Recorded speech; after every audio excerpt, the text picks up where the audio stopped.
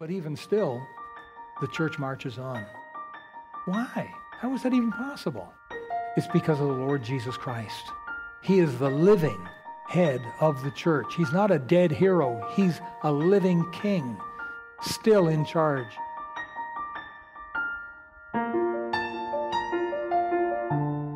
Please open your Bible to Proverbs, chapter number 24. Proverbs 24.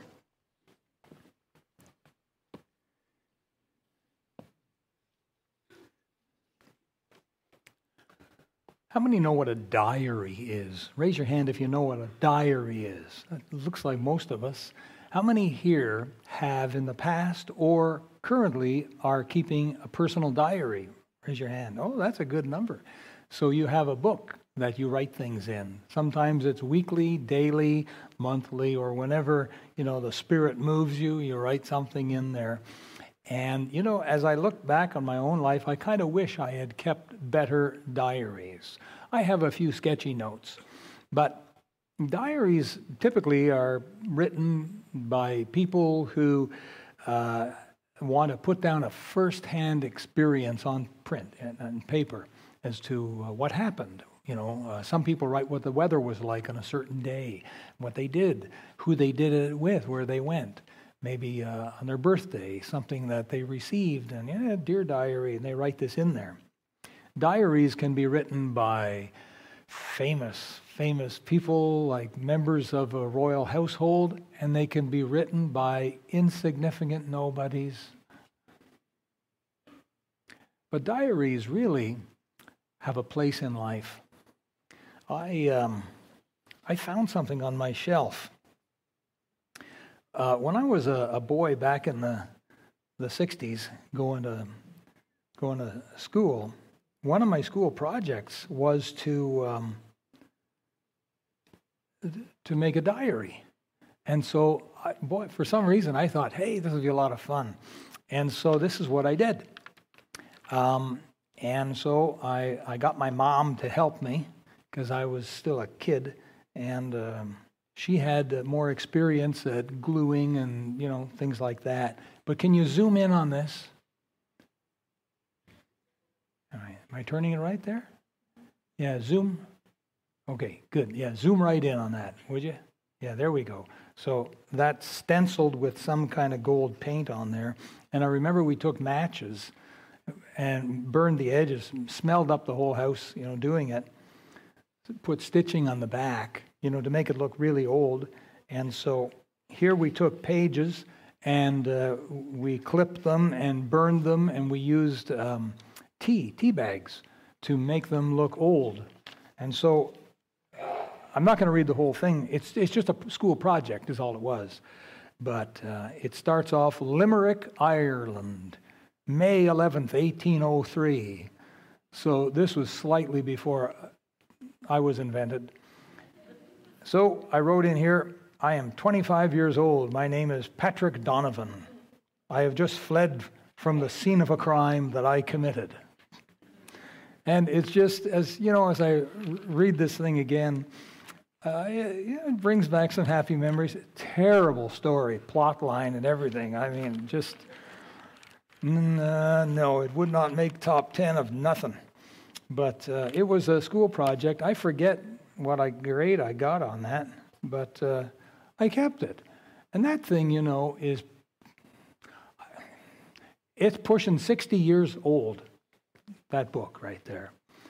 But I just thought I would show that to you just to kind of give you an idea what I'm talking about. A diary where you write in experiences that you've had, and maybe your wishes, what you would like, and if some girl turned you down for a date, you'd write that in there, or the guy of your dreams, you might write that in there. I don't know what you might write. But diaries give us insights into what people went through, what people were like. Harry Truman was president of the United States during World War II, during the end of World War II. And he wrote a diary, and in it he included his personal thoughts on the dropping of the atomic bomb. He wrote his personal thoughts on there. Lena Mukina was a Russian girl who lived through the horrors and atrocities of the siege of the city of Leningrad by the Nazi army in World War II, and the horrible things that went on. And she wrote about that in a diary. Samuel Pepys, P-E-P-Y-S, Pepys, he lived in London, England in the 1600s, and he wrote in his diary all about the Great Fire of London. Maybe you've heard about that.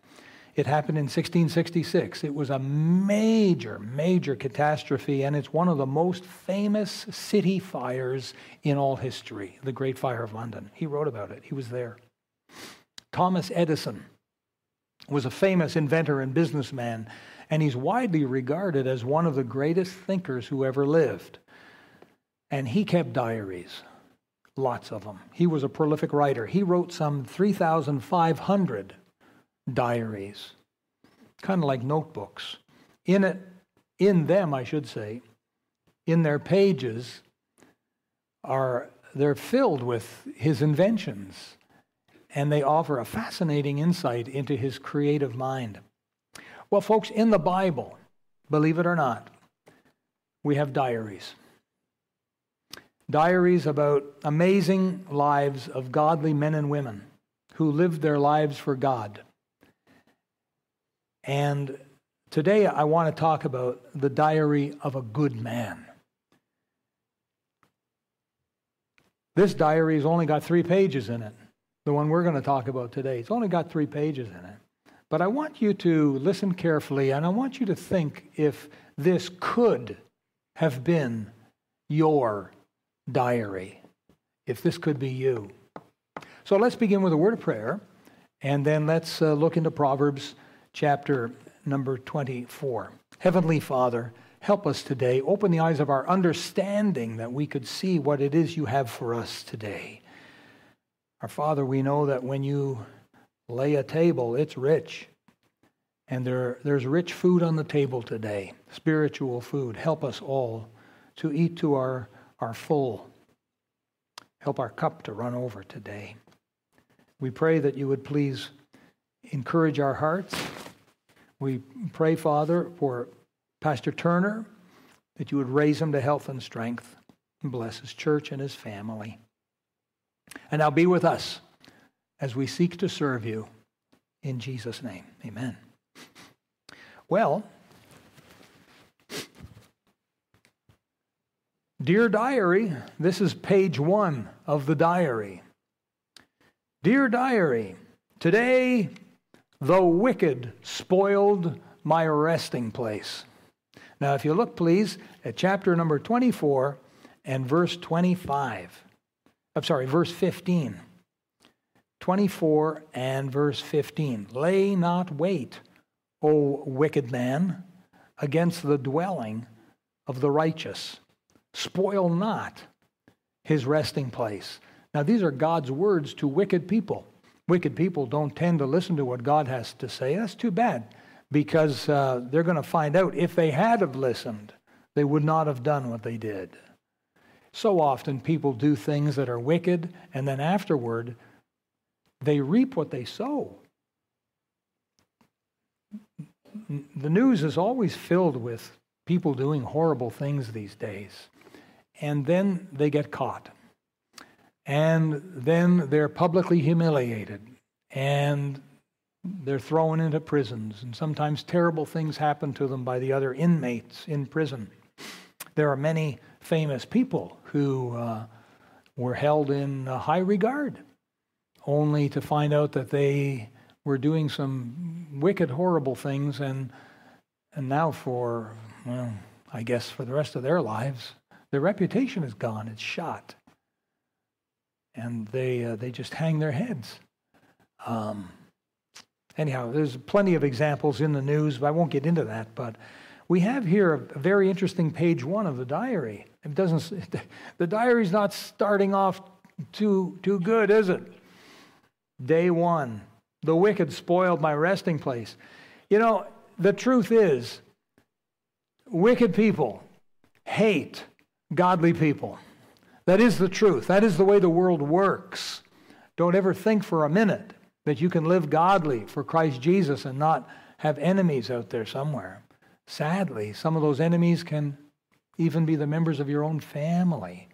If you're going to live your life for the Lord Jesus and your family doesn't want to do that, and they can make family life miserable. In Psalm 37:12, it says, "The wicked plotteth against the just." So that means that they give some thought to the evil they want to do. That's sad, isn't it? The state of affairs we live in, but it's true. Paul in the New Testament wrote in 2 Timothy chapter 3, verse 12, "Yea, and all that will live godly in Christ Jesus shall suffer persecution." The word persecution means to be hunted down. To persecute means to hunt down. And wicked people do that sort of thing. If they see you at work in the lunchroom and before you eat, you bow your head and you give thanks to God for your meal, they take note of that. And they plot for the next time they see you. They know what they're going to say. They try to humiliate you. And so when someone does or says something evil or wicked toward you because you thanked God for your meal, well, you can mark it down. They gave some thought to it. They sort of plotted a little course. They hunted you down, but that's all right. The Lord Jesus tells us that when this sort of thing happens, rejoice. Great is your reward in heaven, for so persecuted they the prophets. I mean, you're not the only one who's ever gotten a cold shoulder or some nasty words simply because they saw you holding your Bible or bowing your head for prayer before you eat your food. Why would we want to suffer? Yea, all that will live godly in Christ shall suffer. I heard that word, suffer. Why would I want to suffer? Well, none of us really want to suffer, do we? But if we live for the Lord Jesus, it will find us. But the promise is God will bless us. He'll reward us for that. We should never be afraid of suffering. And suffering comes in different shapes and sizes. In 2 Timothy 2:12, one chapter before the verse I just read you in chapter 3, verse 12, Paul wrote, "If we suffer, we shall also reign with him." You're not going to be on this earth forever. You know that. This life you're living is going to come to an end, either through the kindly hand of death or through the coming of our Lord Jesus in the clouds to take us to himself. But your life is going to come to a close one day. It's not going to go on and on forever. You don't have an infinite amount of days on earth. Your time on earth is limited. So, how much time you have left, nobody knows. Nobody knows. It's a sad thought, but someone here today could be driving to work tomorrow and get T-boned by a Mack truck, and we'll be having your funeral. That is a possibility. It's a possibility that you could develop a brain aneurysm or something. 1,000 different ways. But what is true is that if you're saved, if you're part of God's family, you will stand before God one day. Not to determine if you're saved or not. No, you do that here on earth. No, it's God's going to look at your life. Jesus is going to go through your life. He's going to look at your life, and he's going to look for what he can reward. And everything you've done for him, every time you've obeyed him, he's going to reward that. And some here will be greatly rewarded. We hope everyone will. But some might get very few rewards. This earth is your shortest piece of eternity. For all eternity, you're going to be with God if you know Christ as your Savior. If you don't know Christ as your Savior, then you won't be with the Lord Jesus. For all eternity, you'll be somewhere else for all eternity. But truth is, we're here on earth. We want to live for Jesus, and when we do, some people are not going to appreciate that. That is very true. You see that played out in the lives of the first two boys recorded in Scripture, Cain and Abel. And Cain was a tiller of the ground, and he was not a righteous man. And Abel was. He was a keeper of the sheep, and he loved God. And God told them to bring sacrifice, and Abel brought the right one, and Cain brought the wrong one. He brought what he wanted to and not what God wanted to. And so Cain got upset with Abel, and called him, off to one side and killed him, cut his throat or something. And so God later said, where's your brother Abel? And Cain said, hey, am I my brother's keeper? His blood cries to me from the ground, God said. So that's probably what happened. He cut his throat or something, but he shed his blood. You see, Cain hated Abel because Abel's works were righteous and Cain's wasn't. Another man you may have heard of, his name was John Huss. John Huss. And he was born in the 1300s and he died in the early 1400s. I think 1372, 73 to about 1415. That we know for sure because they killed him. John Huss was born into a Catholic family, very Catholic community. He became a Catholic priest. And anyhow, he started to get influenced around 1400, 1401, something like that, by the writings of John Wycliffe. Wycliffe was writing a lot about knowing God as your Savior. And Wycliffe was also pointing out some of the things the Catholic Church was doing, like selling indulgences. If you don't know what that is, that's a nasty, nasty blot on the Catholic Church. They would say, do you want to sin? Okay, well, tell me the sin you want to do, and we'll tell you how much it'll cost you to do it. Oh, you want to go have adultery with that woman? Well, that's going to cost you so many dollars. I'm just saying dollars. They used a different currency back then, right? But you wanted to kill someone? That is going to cost you a lot. But they sold indulgences, and they did it to raise money to build, I think it was St. Peter's Basilica or something like that. So some people were crying out, foul, foul, this is not right. Wycliffe was amongst them. John Huss started getting influenced by the writings of John Wycliffe and started reading the Scriptures. And the more he read the Scriptures, the more he realized that what his Catholic Church was doing is not what the Bible was saying. It didn't take too long before John Huss repented of his sins and received Jesus Christ as his Savior and began preaching salvation through Jesus only, not through the Mass, not through baptism, but through Jesus only. And of course, the Catholic Church hated him for that. He preached and wrote a lot, and they wanted him to recant. He says, I won't do it. And so he was under protection of the king of Bohemia. It was called Bohemia at that time. And so they weren't able to touch him. Well, finally, they invited him to a powwow, a little meeting, and they guaranteed his safety. So he came, and bang, they arrested him, and they threw him in prison. And they held this mock trial. Now, it took a couple of years, and they were sort of semi-torturing the poor guy over this time. But they were telling him, recant, take back these things you've said. Tell everyone that it was an error, and we will let you go. Otherwise, John Huss, you will die at the stake. He says, I won't do it. And so finally, the day came in 1415. I think it was in July. I could be wrong, but I think it was. They brought him to the stake, and they had, all of the straw and hay there to light the thing up. And they bound him to the stake, and they gave him a last chance to recant. And he said he would never, ever, ever deny the truth of Scripture. So they put a torch to it, and up it went. And while he was dying, he was singing a hymn to God. And that's how he went home to heaven. I don't expect that is going to happen to any one of us here today. But if we were living 800 years ago, whatever, in the days of, or 700 years, in the days of 600 years, whatever the math is, if we were living in John Huss's day and we wanted to follow the Lord Jesus like we're following him today, it just might cost us our lives. Not everyone is going to be so happy that you've become a Christian. Job said in chapter 12, verse 4, he said, the just upright man is laughed to scorn.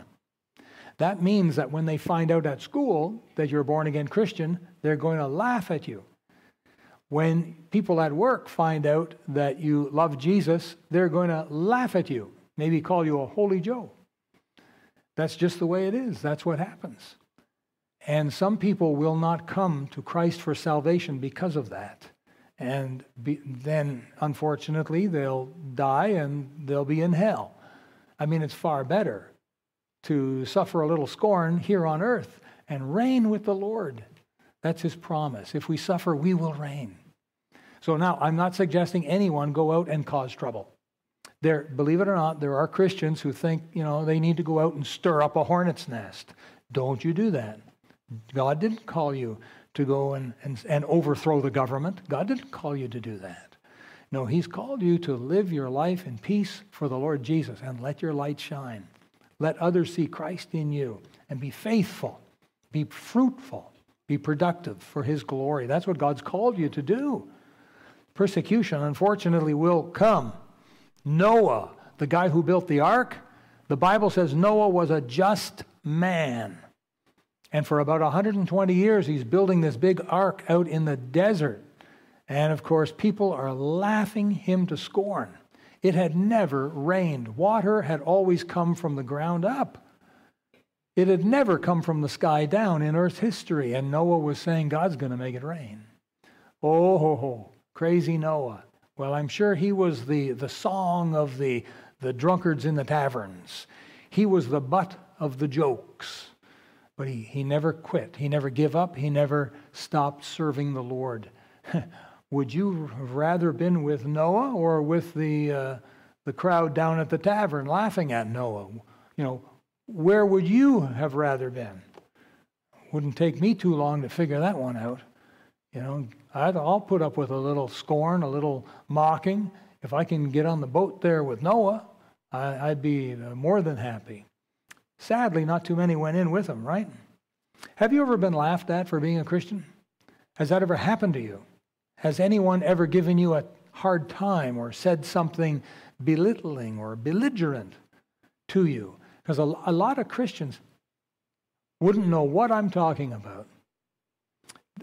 The only thing they might think about is someone who goes, into a public place crowded with people and starts screaming and hollering like some religious fanatic, and then the security guards drag him out and throw him out. Oh, is that what you mean? That's not what I'm talking about. I'm talking about when you live your life for the Lord Jesus. If you be at school, if you be at work, you're in the lunchroom or with a few, and I don't know, they're using the Lord's name in vain. What do? Do you do anything? Do you stand up for your Savior and say, boy, can we tone down the language a bit here? I mean, Jesus is precious to me. You don't have to pull out a brick and clobber the guy over the head. You don't have to do anything nasty like that or call him names. You just mildly, ask if we can just take it easy a bit because that name Jesus is precious to me. Do you ever find yourself in a situation where you ought to stand up for Jesus? I'll tell you, if I was in a place, a few guys around, and they were ridiculing my wife, I'd say, hey, whoa, that's my wife you're talking about. You don't talk about her that way. And I'm sure most everyone here would probably do the same thing. If they badmouthed your husband or your child or your mother, you'd say, whoa, hey, time out here. That's nasty. But what about when they badmouth our Savior? It's an interesting thought, isn't it? He's the one who died for us on Calvary's cross so we didn't have to go to hell. Are we ashamed of our Savior? Oh, but it's so scary. I know. I've been there, done that. But I'm telling you, I love Jesus more than I love some of these clowns, in the pig pen, or some of these guys with a foul mouth. I love my Savior more. I have wonderful neighbors, but I love Jesus more. And if they attack my Savior, they don't even realize they do it some days. Then I'll gently put in a little word for my Savior. Say, that name Jesus is precious. I'm a Christian. He's my Savior. You say, well, what if they go off on a big rant? Well, let them. Let them. Remember, the wicked, they spoil my resting place.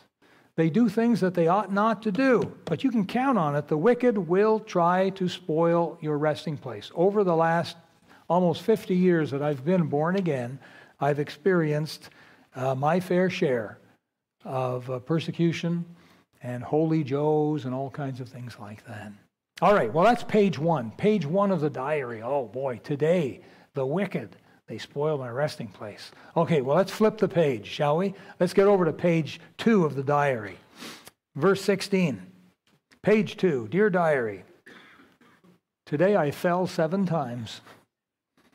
It says, for a just man falleth 7 times. That's page 2? Yeah, that's page 2. Did you know that good men fall? Did you know that? Did you know in Psalm 37, 23 and 24, it says, the steps of a good man are ordered by the Lord, and he delighteth in his way, though he fall. Though he fall. That's what it says. Good men fall. Just men fall. That means to fail at a task. And there's no shame in trying and failing. There is no shame at all. If you plan on being successful in anything, and especially at being a Christian, then you can probably count on failing or falling at least several times. But here's a point. When you do fall, you do mess up, you do fall, don't be nasty to others. Because if you do fall, you mess up somehow, and then people point that out, then you're just going to have to take, the humble road and say, yeah, you're right, I messed up. And not be nasty toward others. I believe that you learn more from your mistakes than you do from your successes.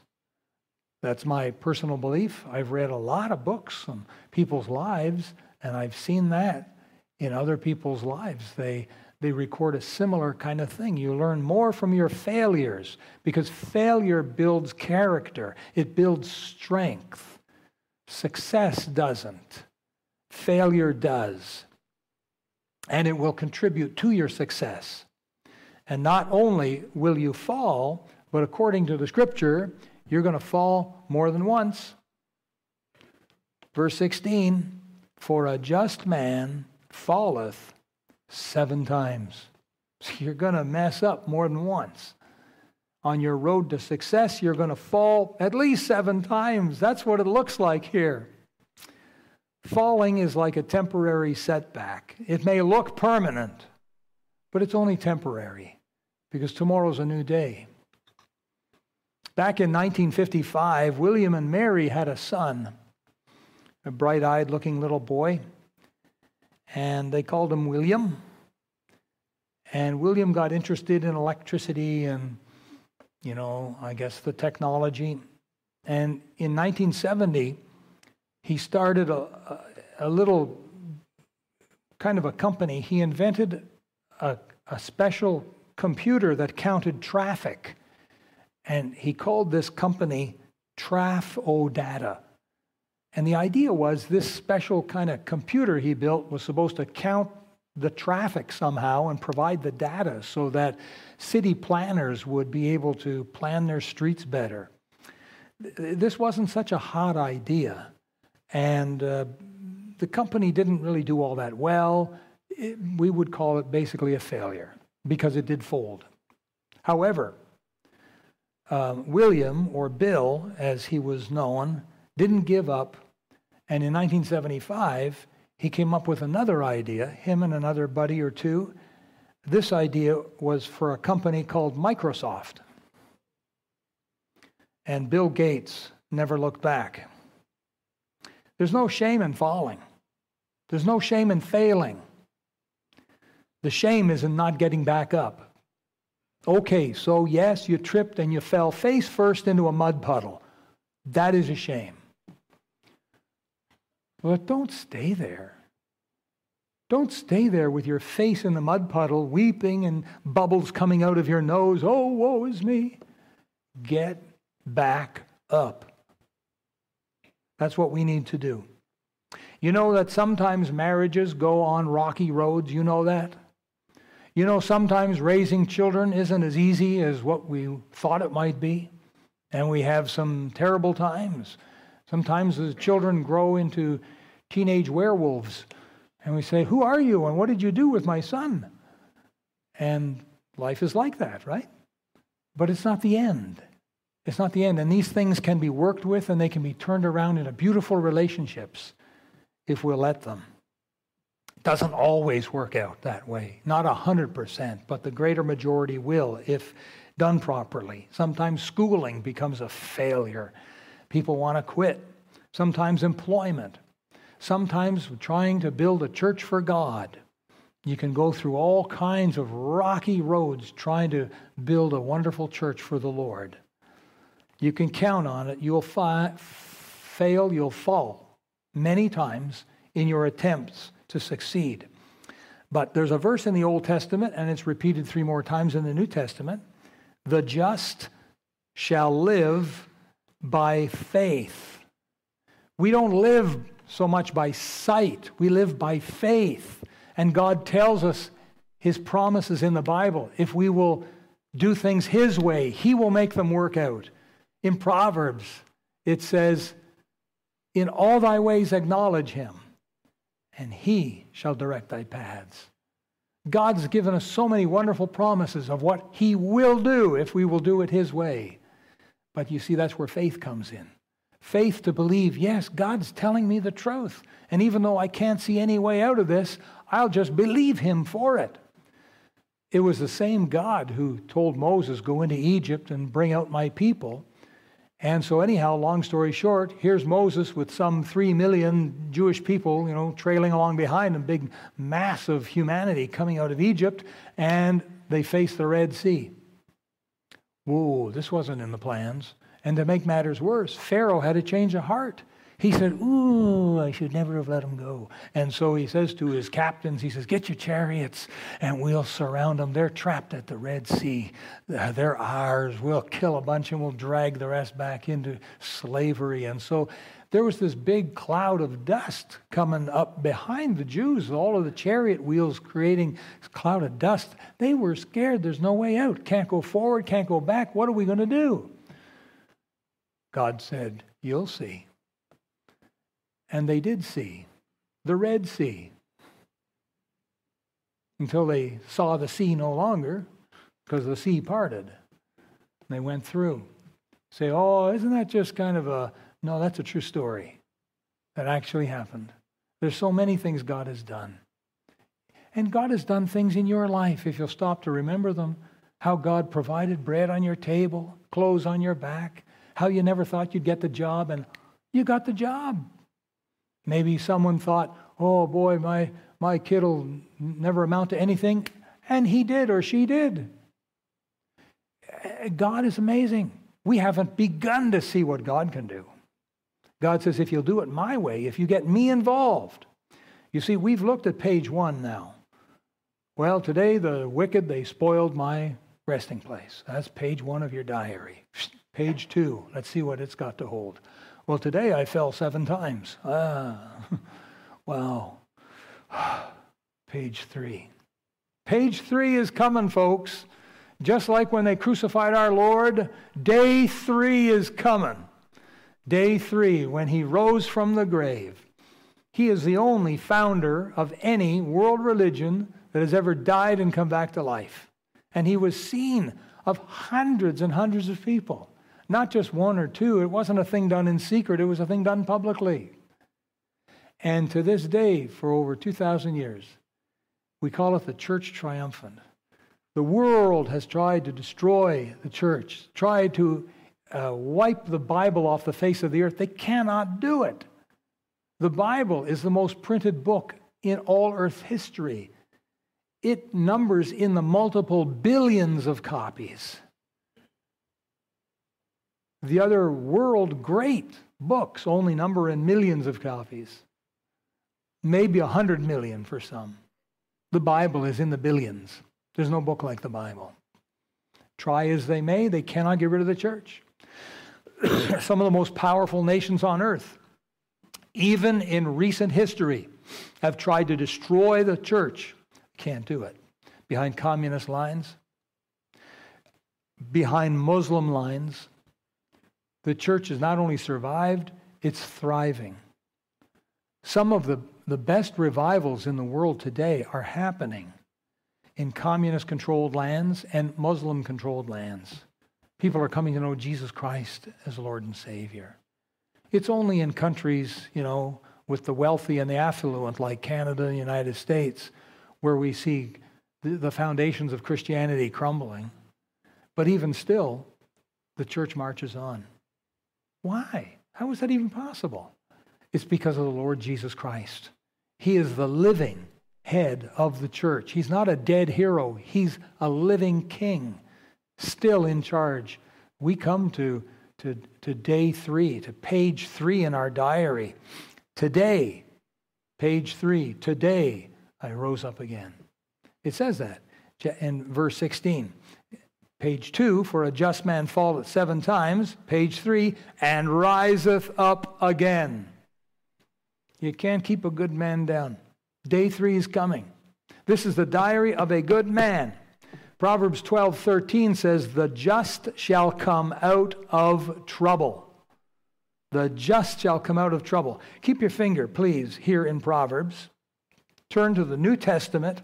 We're coming back to Proverbs.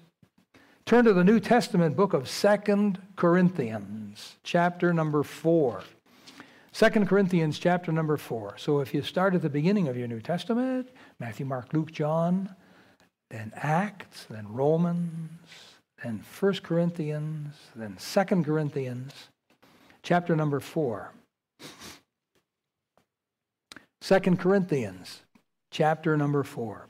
This is real page 3 truth. This is meat and potatoes. This is what you need. This is good vitamins here. 2 Corinthians chapter 4, look at verse 8. We are troubled on every side, yet not distressed. We are perplexed, but not in despair. Persecuted, but not forsaken. Cast down, but not destroyed. Now let's play a little game. I'll read the first part, you read the second part. These are like 2 halves, right? There's several of them. So if you get the idea, I'll read the first, the problem, and you read the good news, the solution part. Okay? We are troubled on every side. We are perplexed. Persecuted. Cast down. You got it. That's page 3. Day 3 is coming. If we do it God's way. If we do it God's way. If you go back to Proverbs chapter number 16, please. We can have successful marriages. But we're on our way to the divorce court. Yes, if you'll stop the car and do it God's way, you can have a successful marriage. My kids, they're not turning out so good. They will if you do it God's way. You have a loved one who's not saved.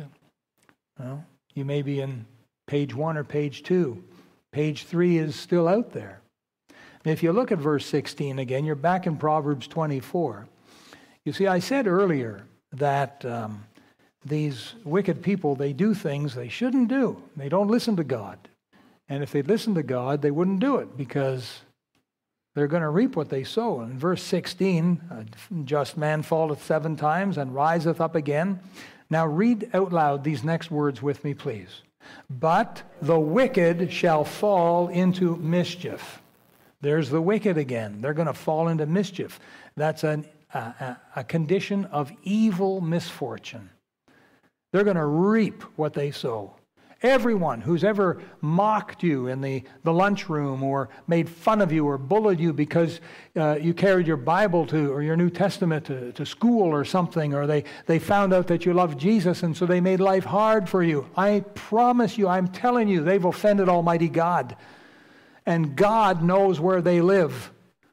And God will bring trouble upon people who trouble you. You don't have to do it. God says, beloved, vengeance is mine, saith the Lord. You don't seek the vengeance. That's God's department. It belongs to Him. You just keep living for the Lord. Keep acting like, well, how did Jesus put it? Be as wise as serpents, but harmless as doves. That's how Jesus put it. And we're to behave that way. We're not to get all snarly and gnarly, at people who try and abuse us, misuse us, mock us, talk behind our back. We're not supposed to be worldly back to them. We're to be loving. Look what they did to Jesus. And look what Jesus' response, Father, forgive them, for they know not what they do. And it kind of sets the example for us. So your job is not to go find a stick and chase people down the street. Your job is to get on your knees and pray for them. Your job is then to get on your feet and live for Jesus. That's your job. God is the one who will settle the accounts. He says so right here, the wicked shall fall into mischief. They're going to be walking along and all of a sudden the earth is going to give out from underneath them, down into trouble, misery, horrible problems. They will fall. I've seen it. I've seen it many times over the years. Habakkuk chapter 2 verse 4, the just shall live by faith. In Galatians chapter 6 verse 7, God wrote there, be not deceived, God is not mocked. For whatsoever a man soweth, that shall he also reap. So it's very, very important we remember, God's still in control. He knows what He's doing. Page 3 is coming. Tom and Nancy had a baby boy in 1809. Little nice fair-haired little baby boy. They were born down in the United States. The little boy, when he was 9, his mother Nancy died. Boy, that's a hard pill to swallow. When your mom passes away and you're just a boy. That was in 1818. But the boy grew up, and at 23 years of age, he wanted to get involved with some politics. They had a state legislature, which basically is a group of politicians, young and old. They get together and they make laws for that state. And he wanted to be part of this. And so he ran for state legislature and he lost. That was in 1832. Next year in 1833, he lost his job. And he wanted to go to law school, but he couldn't get in. And so he borrowed some money from a friend to begin a business. And by the next year, he was bankrupt. He spent the next 17 years of his life paying off his debt. In 1834, he thought he would try and run again for state legislature. This time he won. Next year, in 1835, he got engaged to his sweetheart to be married. But she died that same year, and his heart was broken. And he had a total nervous breakdown, and he was in bed for 6 months. And from the years 1835 to 1849, he tried his hand at politics again. He tried to become the Speaker of the state legislature, but they defeated him. He sought to become the elector, the position of elector. He was defeated for that. He thought he would try and run for Congress. He lost. And he thought he would try again. He ran for Congress, but this time he won. And so he ends up in Washington. Apparently did a pretty good job. So then he ran for re-election to Congress, and he lost. And in 1849, he decided he would try his hand at being a land officer in his home state. And he lost. He was rejected. In 1854, he ran for the Senate of the United States, and he lost. This is at 45 years of age. He sought the vice president nomination of his party's national convention. He got less than 100 votes. In 1858, he ran for the U.S. Senate again, and he lost again. He's 49 at this point. But in 1860, at 51 years of age, this boy was elected president of the United States, and you probably know his name, Abraham Lincoln. It's an inspiring story on the virtue of perseverance, because many of us give up too soon. We write page 1 of our diary and we say, that's it. Or some of us will write page 1, but then page 2. Come on, 7 times. And we quit. We're not hanging in there, folks. We're not waiting for God to bring the victory. We're not waiting for day 3. And you must give your 100% effort if you want to win. You just can't sit back. Oh, I got problems, Lord. You fix everything. You will not win. You have to do your part. You have to be faithful and to do what you know God wants you to do. You see, if you're only a part-time Christian, you're only ever going to get part-time results. But if you want to really score big as a Christian and win the day, then you need to give 100%. I think it was like 45 years ago, I heard this poem, and I said, man, that's for me. And I wrote it down, and I've kept it close to my heart for all these years. When things go wrong, as they sometimes will, when the road you're trudging seems all uphill, when the funds are low and the debts are high and you want to smile but have to sigh, when care is pressing you down a bit, rest if you must, but don't you quit. Life is strange with its twists and turns, as every one of us sometimes learns, and many a fellow turns about when he might have won had he stuck it out. Don't give up though the pace seems slow. You may succeed with another blow.